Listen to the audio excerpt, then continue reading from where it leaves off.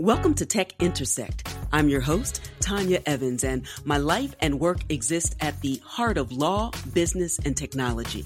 Yeah, I've earned a few fancy titles and degrees over the years, but the bottom line is I'm a writer, speaker, teacher, and lifelong learner, and I'm really excited that you've joined me on this journey. So what is Tech Intersect? Well, it's authentic, empowering conversations with really interesting guests who demystify complex topics to prepare you for the future, because your future is now. And it exists where law, business, and tech intersect. Get ready to listen, learn, and leverage. Let's get started. Welcome to this illuminating episode with Andreas Antonopoulos, one of the world's foremost Bitcoin and open blockchain experts. We connected via Twitter after Andreas tweeted what he describes as an intentionally provocative tweet that invited suggestions for podcasts he should appear on, other than those hosted by white males in finance. Now, this call for diverse hosts came after his initial invitation more broadly for new suggestions without any specifications. But that invitation elicited an overwhelming number of white males in finance.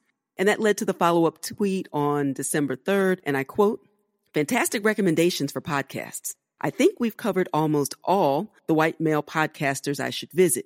How about some other shows? Not American, not investment finance, not men, not white. I can't change me," and in parentheses he says, "I'm many of the above, but we can change the other side," end quote. So someone tagged me in the comments. I think it was Shannon Grinnell. Thanks, Shannon. And I was delighted to see someone of Andreas's caliber and esteem in the crypto ecosystem attempting to widen the proverbial tent and being intentionally inclusive of other voices within the community. But sadly, the comments to the tweet immediately turned into a backlash firestorm that revealed some very disturbing realities about race and gender in crypto and in the tech world more broadly. I'm eager to share this episode and, in particular, to get your feedback on this authentic and thought-provoking discussion about inclusion, meritocracy, and what Andreas describes as his experience with mediocrity. Additionally, Andreas explains what Bitcoin is, the origins of the novel system that supports it, and the most interesting aspect of blockchain systems. And it's not what you think.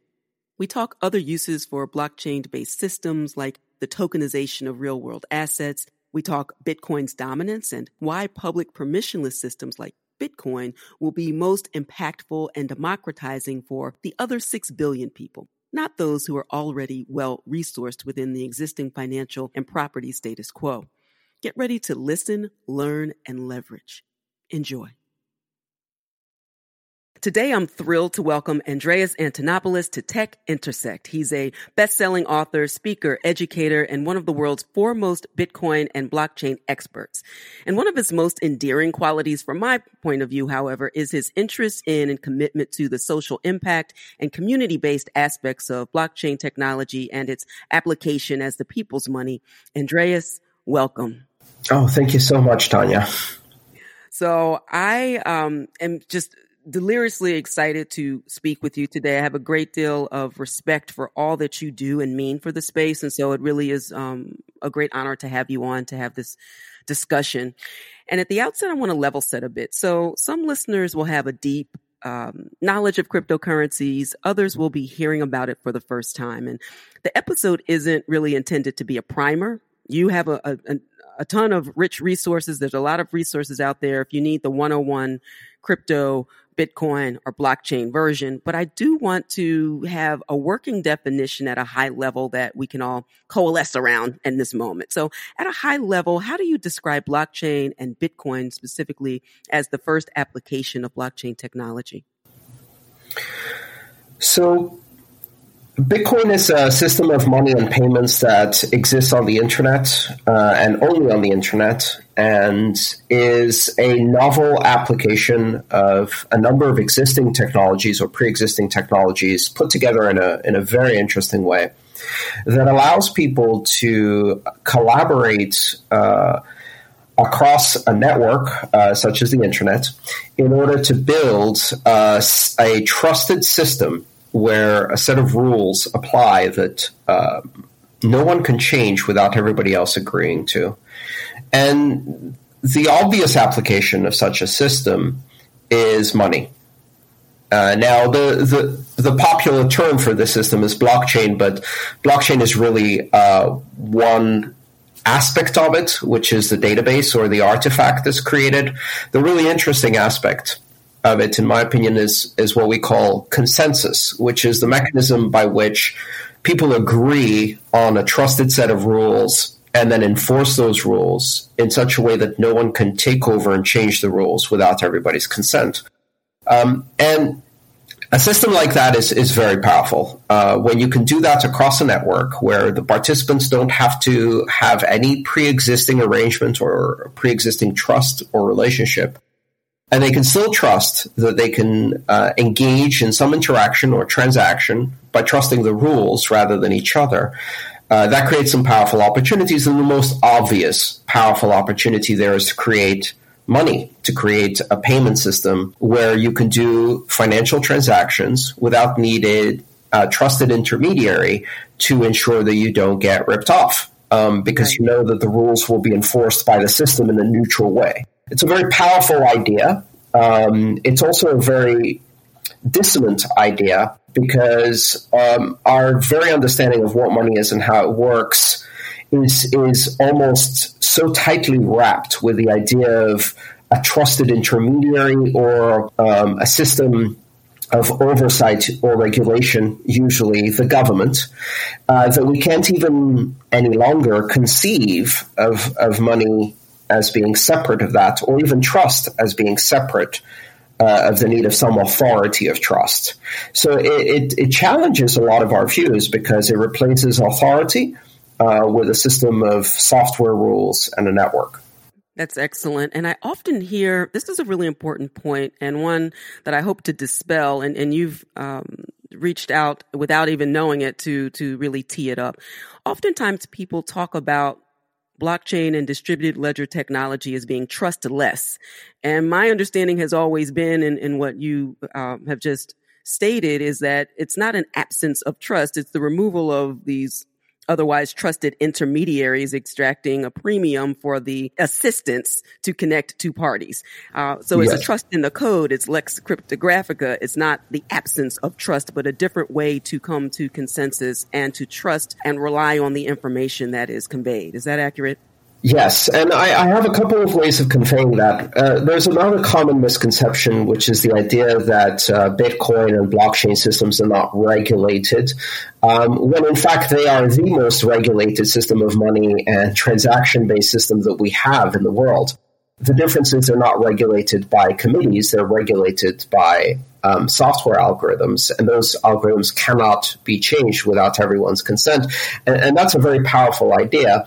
The idea that they're very regulated because you know exactly how the rules are going to work.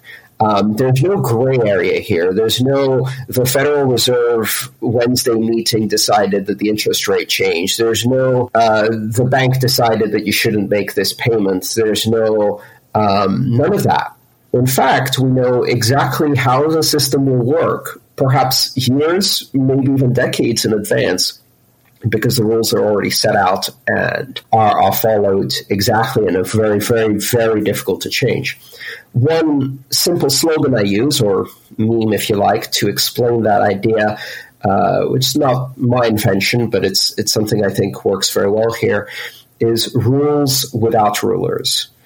And this is a system of very, very strict rules, coupled with a complete absence of rulers. No one is in charge because everyone is. And so that's really the powerful thing about this. It is regulated. It is trusted, but it's not trusted because you have to trust that the rulers who are in charge of it are benign or properly motivated or properly overseen or accountable to a system of checks and balances or an electoral process or any of the other mechanisms we have for trust today. Instead, you trust it because it makes it very difficult to concentrate enough power to change the rules.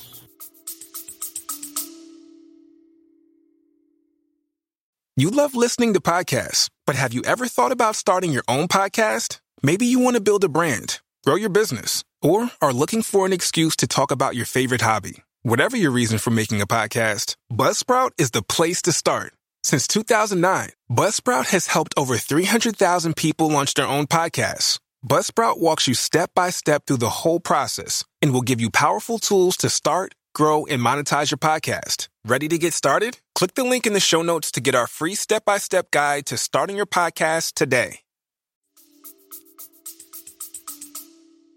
Rules without rulers. That is a very powerful statement. I like that very much.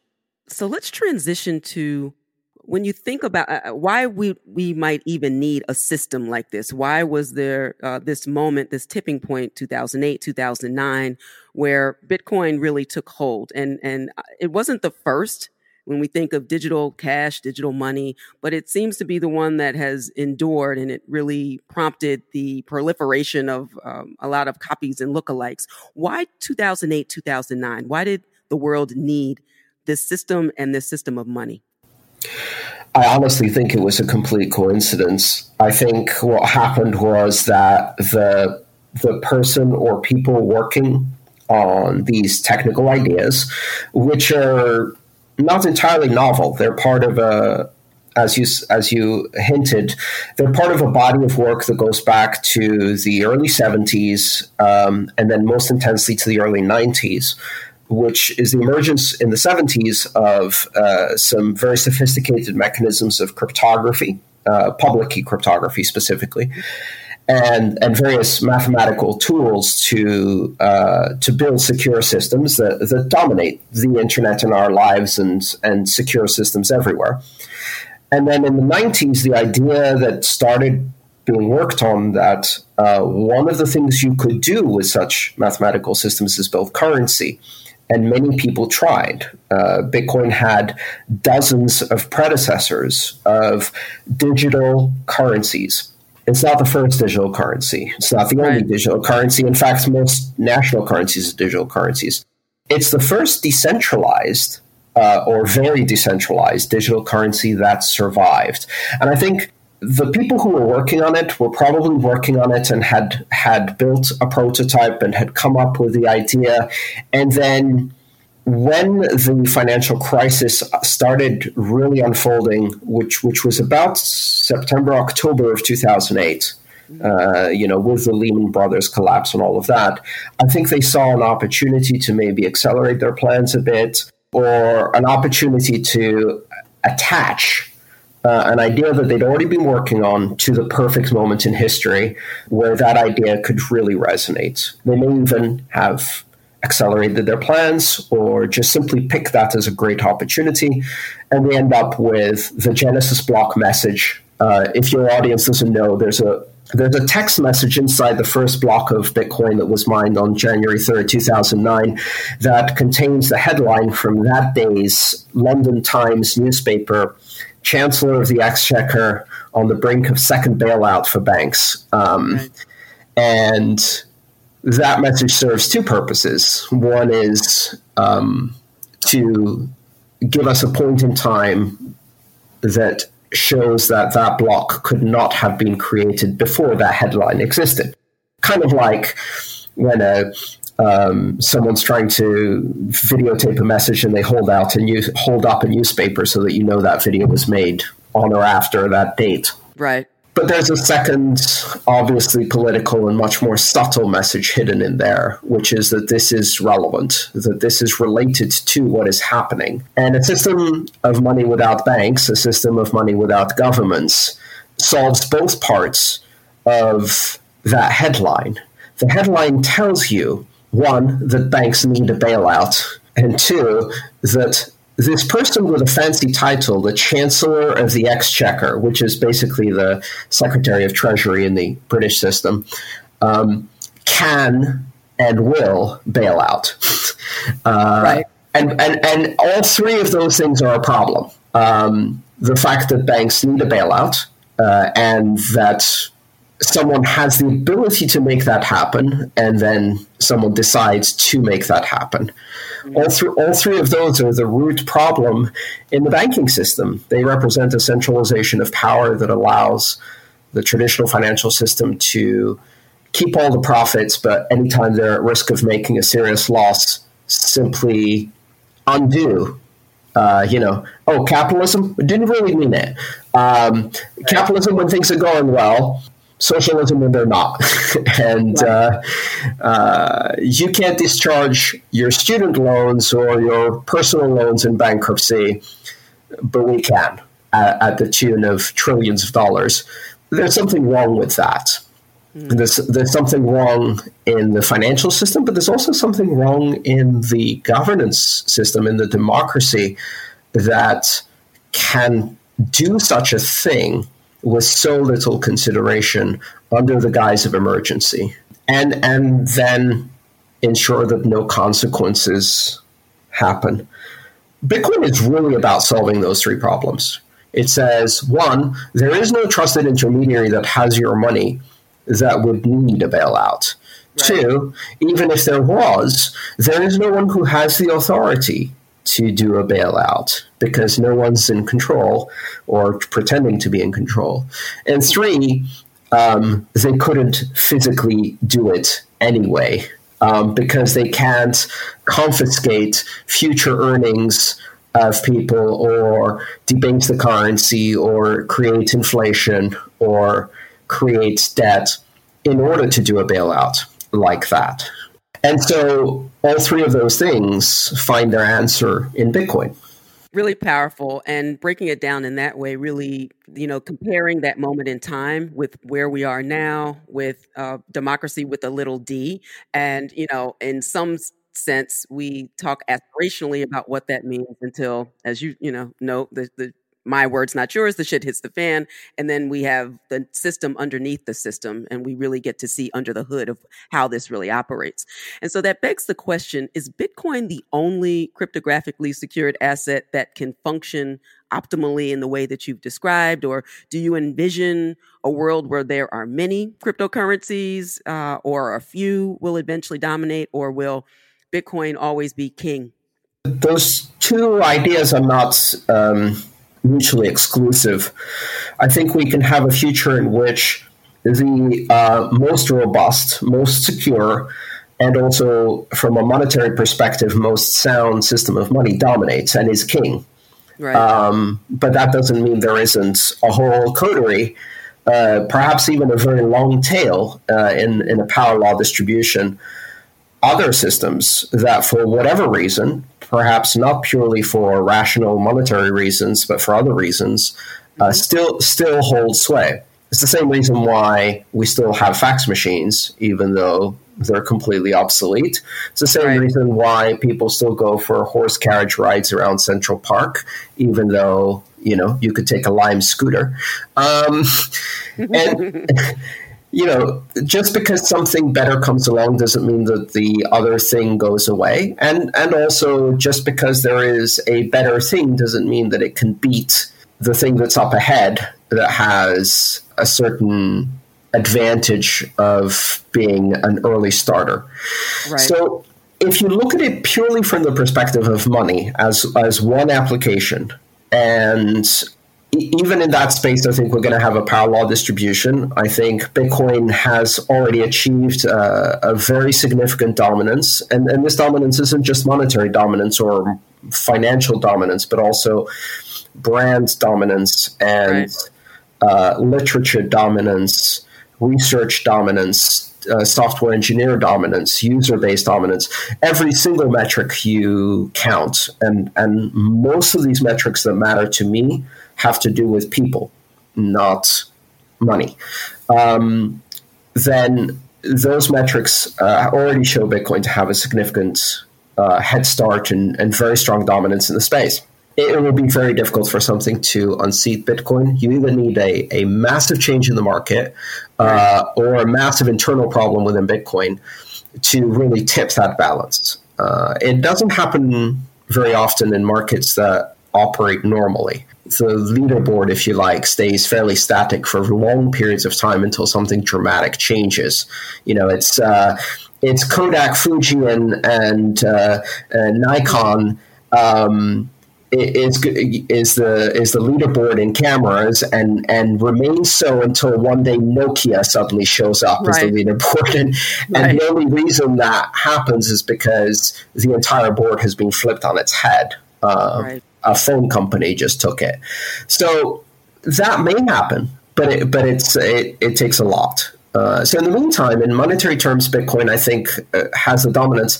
But there are other applications that are non-monetary, and there are also other motivations for people. So I expect we will see myriads of tokens that express various cultural desires that are non-monetary, including reputation, popularity, social affinity, and association. Clubs, pop singers, football, geographies, even companies. Mm-hmm. And there will also be, I think, other assets. I think an interesting question is, can you have assets that aren't on the blockchain but are represented by tokens on the blockchain? And that's a really big question that's being explored right now. Yes, that's a really interesting area. I had episode 2 of this podcast was focused on what Spencer Dinwiddie from the Nets, pro NBA player, and tokenizing his future earnings, and that was a very interesting use case for this quote unquote tokenization of real world assets. Or I think a really have also taught real property. So the idea of the recordation of deeds and all things related to land is interesting as well. All these various uses of non-fungible tokens. I'm wondering, what are your thoughts on these uses beyond cryptocurrencies and their role in perhaps mass adoption in the space? Well, the reason that this model works particularly well for purely digital currencies is that the currency itself, the mechanism that secures the currency on the blockchain, the consensus rules, the system of rewards and punishments that enforces that security, and the property rights and the enforcement of those property rights all live on the same blockchain and interact cleanly, meaning that my Bitcoin is on the blockchain, the rules that secure my Bitcoin are on the blockchain, the rules that determine how it is issued are on the blockchain, its security is rewarded or punished by Bitcoin, and more importantly, my property rights as an owner of Bitcoin are enforced by the blockchain itself directly. Now, let's say I had a chunk of gold, and then I had a token that represented that chunk of gold on the blockchain, to take the simplest form of token-based asset. Now the problem is that, yes, the token is on the blockchain and my property rights to the token are on the blockchain, but there's a physical asset out there, and that might be a Nets player's future earnings. It might be the house down the street. It might be a plot of land, or it might be a chunk of gold. Doesn't matter. There's a thing out there, and my ability to enforce my property rights on that are no longer on the blockchain. Right. And the custody of that is also not on the blockchain. There is a custody. With Bitcoin, there is no custody. Ownership is an artifact of control over cryptographic keys. If you have the keys, you own the thing, if nobody else has the keys. And there's no deed or issue like that. The blockchain simply enforces your property rights by recognizing your ownership through control of these keys. It's almost like you have a PIN number to a bearer instrument. Right. And as long as you're the only one who has the PIN number, you can use that PIN number to assert control and therefore assert ownership, and that ownership is guaranteed. That property right is preserved by the blockchain. Once the thing isn't on the blockchain, then you have a problem. And that problem in economic terms is really simple. It's called counterparty risk. Right. There is someone who does have custody. There is someone who can enforce or fail to enforce or abscond with that property or asset in the real world. So now that person or entity is a custodial, is a third-party custody agent, if you like, or custodian. And you have the risk that they will either fail to recognize your property rights, fail to enforce them, or simply run away with the asset. And once you introduce counterparty risk, the trust model that you had doesn't really work. Now, Does that mean it's useless? Absolutely not, because it's still a hell of a lot better than the alternative. And what is the alternative? We still have these assets, and we still use tokens to represent them. Paper deeds for houses and gold certificates for gold. At least the tokens or certificates in the blockchain model are properly tracked, encoded, protected, unforgeable, etc. Whereas in the real world, they're not. So you've reduced the problem compared to the traditional systems we have for tracking these assets, but it's still nowhere near the pure model, if you like, of what I call an intrinsic asset, which means an asset that lives on the blockchain itself. And that's kind of the ideal solution. Because then property rights, security, ownership, control, and the asset itself all coincide. We hope you're enjoying this edition of Tech Intersect. Our conversation will continue in a moment, but first, a word on an exciting opportunity. The Tech Intersect podcast is released to the public every Friday. And as an Advantage Evans member, you'll receive VIP first listen access as early as 48 hours before the public and exclusive subscriber content. We're talking worksheets and ebooks, curated links, media, topic-specific content. Premium members are also invited to monthly free AMA chats with yours truly, and AMA stands for Ask Me Anything. We'll talk about the episodes, and I may also include a few special guests. Pro members receive all of that, plus AMA replay access. Advantage Evans membership adds substantial value to your listen, learn, and leverage podcast experience. And there are 3 ways to take advantage, see what I did right there, advantage of all that the Tech Intersect podcast has to offer. So subscribe now for as little as $5 per month. Cancel at any time. Find out how to get started at techintersectpodcast.com.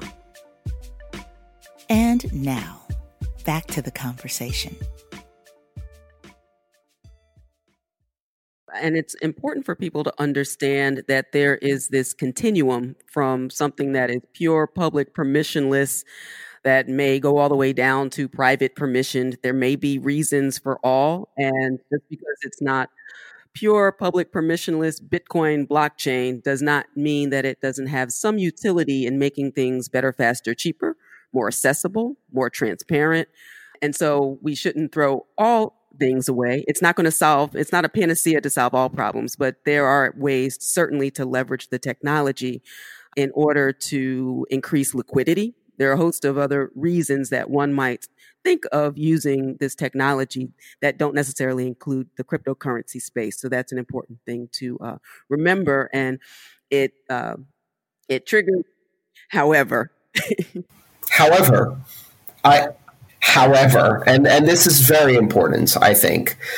While there is a continuum of use cases, there is really a marginal improvement when you're looking at centralized, controlled, censored, bordered systems that use blockchains purely as a secure database versus the truly open, borderless, neutral, censorship-resistant, immutable, publicly verifiable, auditable blockchain that you see in Bitcoin.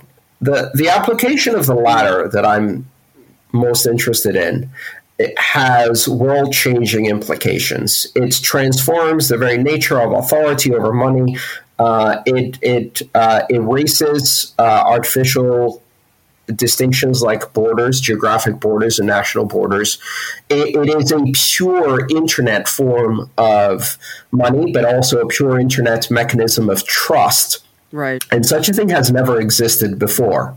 So the issue about these private blockchains, et cetera, that may have a 2-5% impact on the bottom line of some giant corporation and may make their operations a bit more transparent and a bit more open to scrutiny, and perhaps they decentralize themselves a bit and they're not one authority but 5 authorities competing. Yes, there is some value there, but it's boring. And the real problem is that the narrative you hear is the exact opposite. The narrative is there is no value in the radical, authority-transforming, open, borderless public system, and all the value is created only in the systems that are endorsed, approved, but ultimately controlled by the traditional financial and business systems. Right, exactly. If you measure the impact of these things in terms of how people with money treat them, then you are guaranteed to never see the disruptive technology, because that disrupts the very practices that made those people rich in the first place. They have no interest in changing business. What they want is business as usual with a tiny bit of incremental innovation that will allow them to maintain the status quo. This is all about maintaining the status quo. And the whole point of Bitcoin and open blockchains is that it crushes the status quo. This is a radical departure from the model of trust that has existed since the industrialization of Western societies.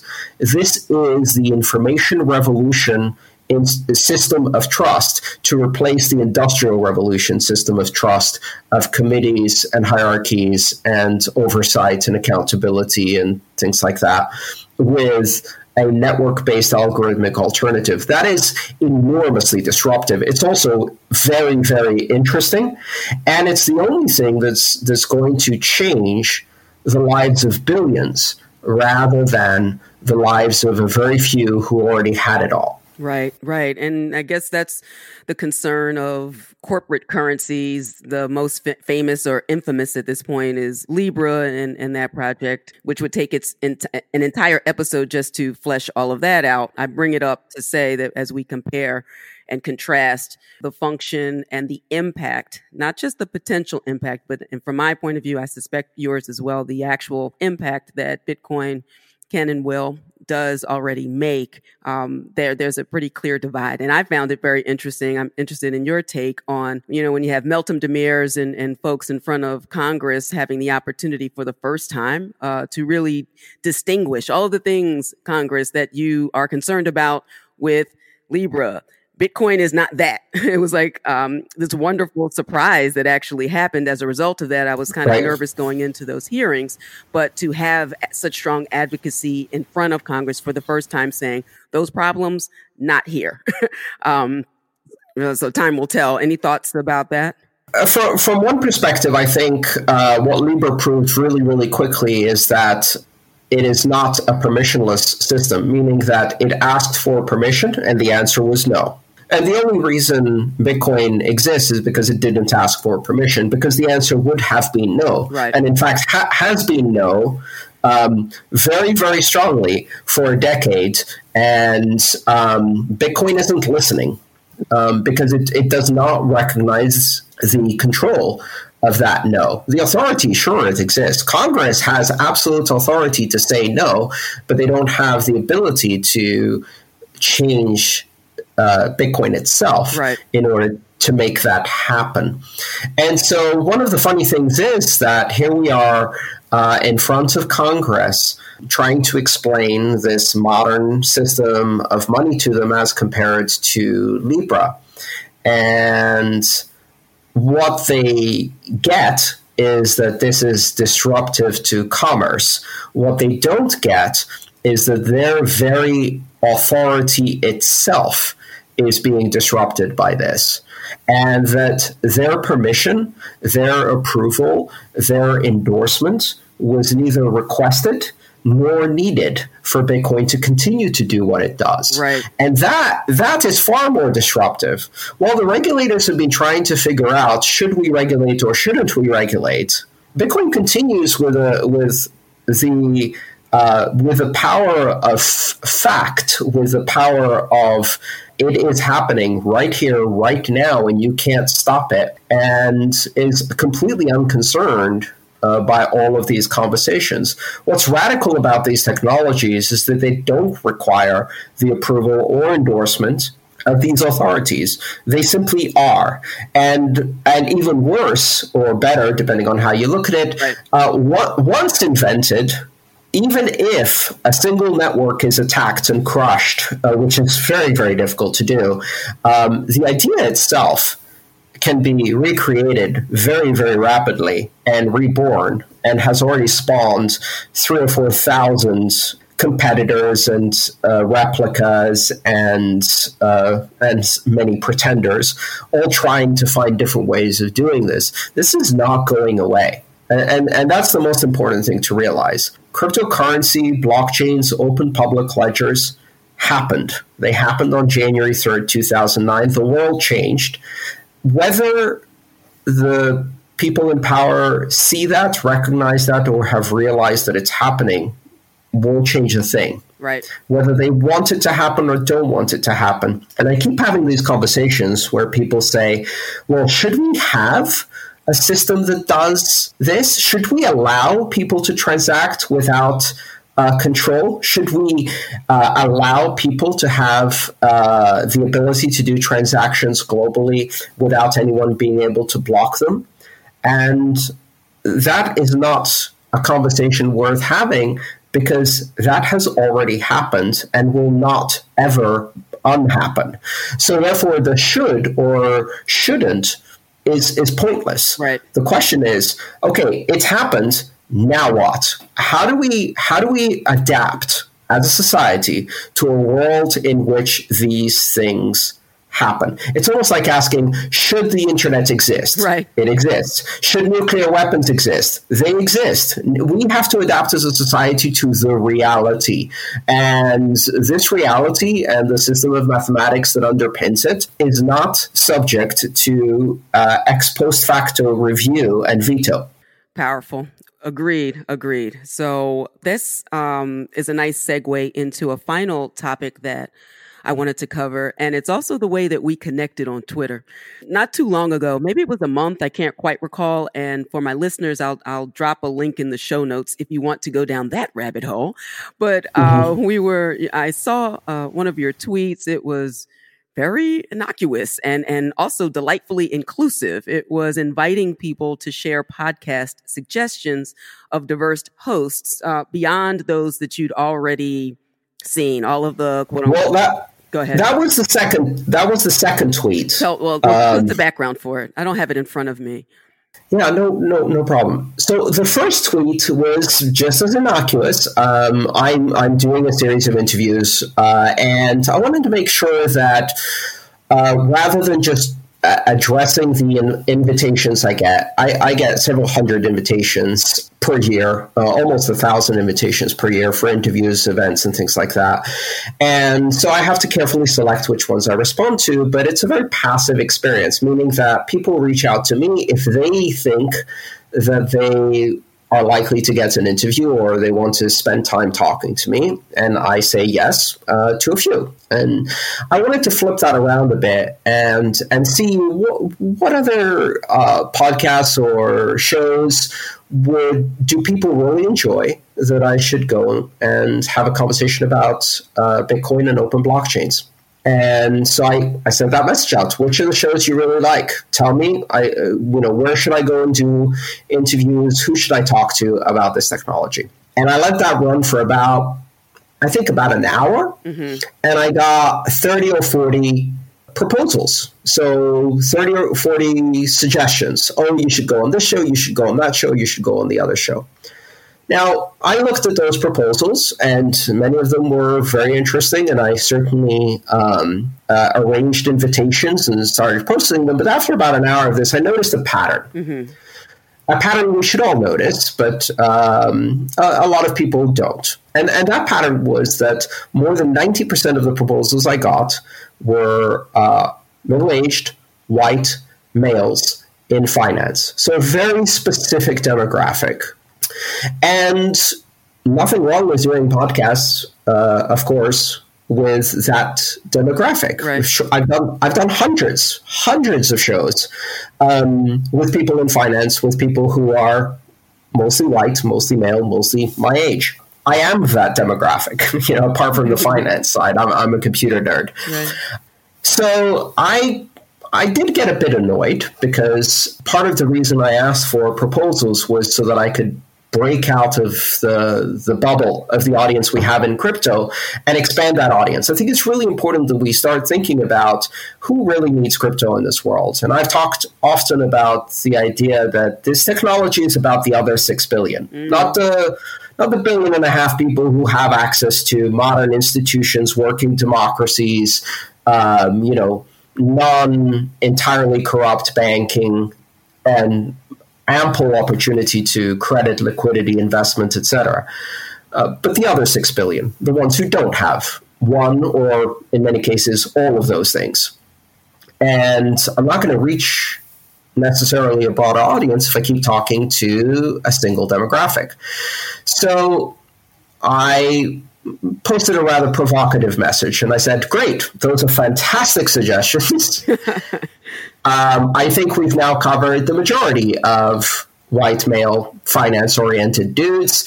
How about some others? How about some that are not that? Right. Which was provocative, granted, and it was attention-grabbing because I wanted to make sure that the message was clear, right? That I wanted to expand the audience and make it more diverse. And part of that means that demographic as well. And the backlash was furious. Fast and furious. But I achieved my goal, 100% achieved my goal. So now I have, I probably received 50 or 60 invitations for interviews, podcasts, and shows. And one of the things I kept hearing from the people inviting me was, I didn't think my show was going to be big enough. I didn't think I was popular enough. I didn't think you were looking to talk to people like me. I didn't think I had good enough questions.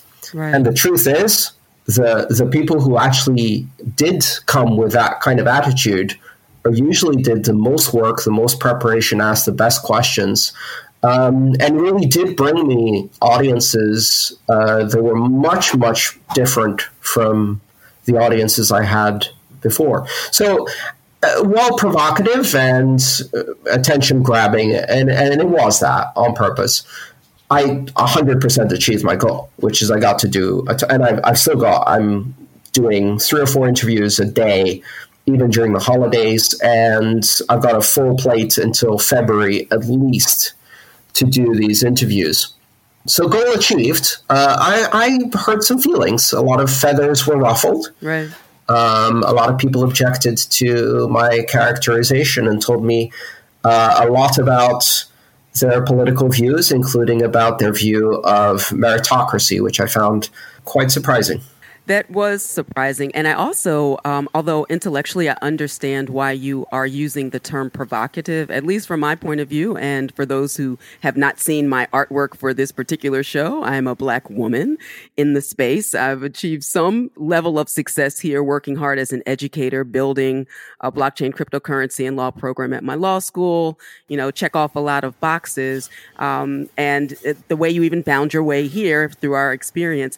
But it's interesting to me to hear the second tweet in particular is provocative, but the response proves your point. But it's just interesting how it should have come with a trigger warning. I'm not sure, but but the point that I saw, and I remember making one comment. I said I can't go into 1,000 tweets and responses, so I will leave this here and move on with my my life. But and certainly Andreas can defend himself if he thinks he needs defending, and I certainly don't think he does. But it was not an either or, but an and it's the and that was the inclusive part that expanded the tent, which is the entire point. If you go back and you read and democratization and social impact, all of those things, as you said, go beyond the nuclear circle of folks who were working on this for decades to go and have an impact above and beyond that.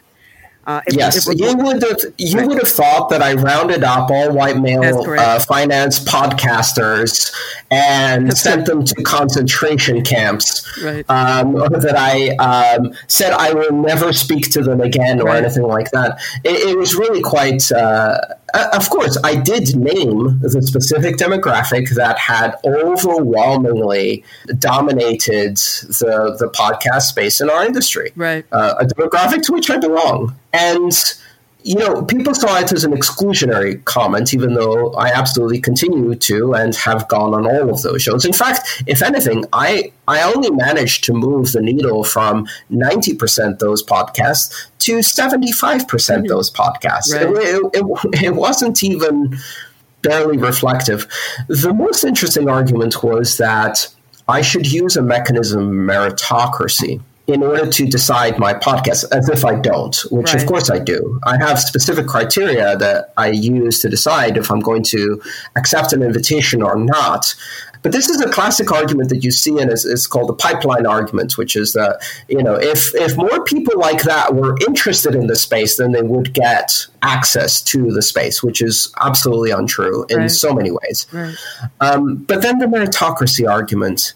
And I did another series of tweets because after 48 hours of fighting thousands of comments, not fighting, but responding to thousands of comments, I decided to address the elephant in the room, and I wrote one about meritocracy. And I said, the meritocracy argument is even more problematic if you really sit down and analyze it. You are suggesting that a system that produces outcomes where 15% of the human population demographic dominates 95% of the audience voice and reach in our industry was produced by meritocracy. If you really believe this, that's even more problematic, because what you're saying is that supremacy in outcomes, and I'm using that word even very specifically, has merit, or was achieved meritoriously. Right.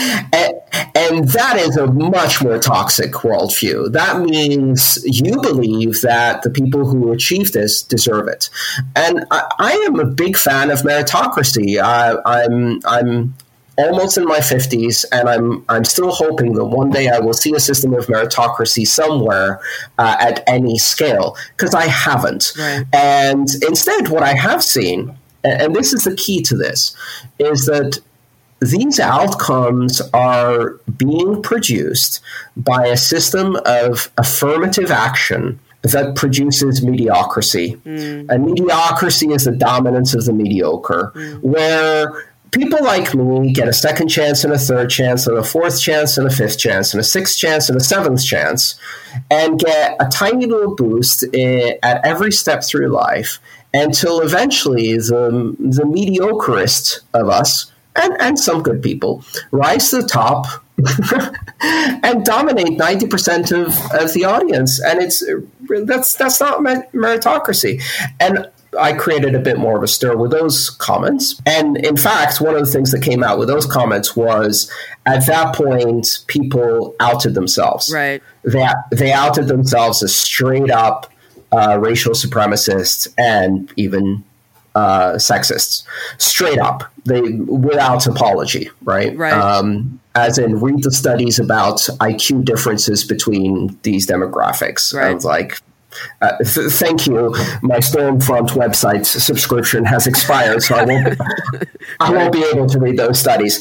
The end result of this was, it made me really think about what these interviews are really like, because I've experienced this mediocrity, and I'll tell you, I have never seen as many mediocre interviews as when I am being approached by some middle-aged white dude from finance who comes to an interview completely unprepared, has not prepared a single question, and presents himself as God's gift on earth, and then proceeds to completely botch the interview. And that never happens to me outside of that demographic. It never happened. No one is so out of touch and unself-aware as to not even do their job and think that it's okay. I go to an interview. I have a job to do. I have something to do for the audience. The interviewer has something to do for the audience. We both have a job. I'm not doing them a favor. They're not doing me a favor, right? We're all engaging in a professional transaction, and I take my job seriously. But Meritocracy? If you've seen what I've seen. Anyhow, so that was a fun experience. But in the end, I got what I wanted, which was a lot of great interviews.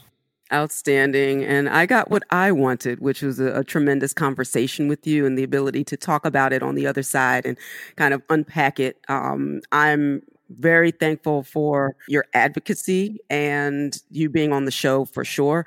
And it's really important to note, you didn't do anyone who approached you a favor. You increased the tent, you increased the options. And through that very small gesture, it has exponential impact. And we'll see that hopefully in the decades to come. I appreciate your time. I appreciate the conversation and your insight on these topics. Thank you so much for being with us today. It's a pleasure. Thank you so much, Tanya. Many thanks again to Andreas Antonopoulos for his generosity, authenticity, and insights on a range of topics in this episode.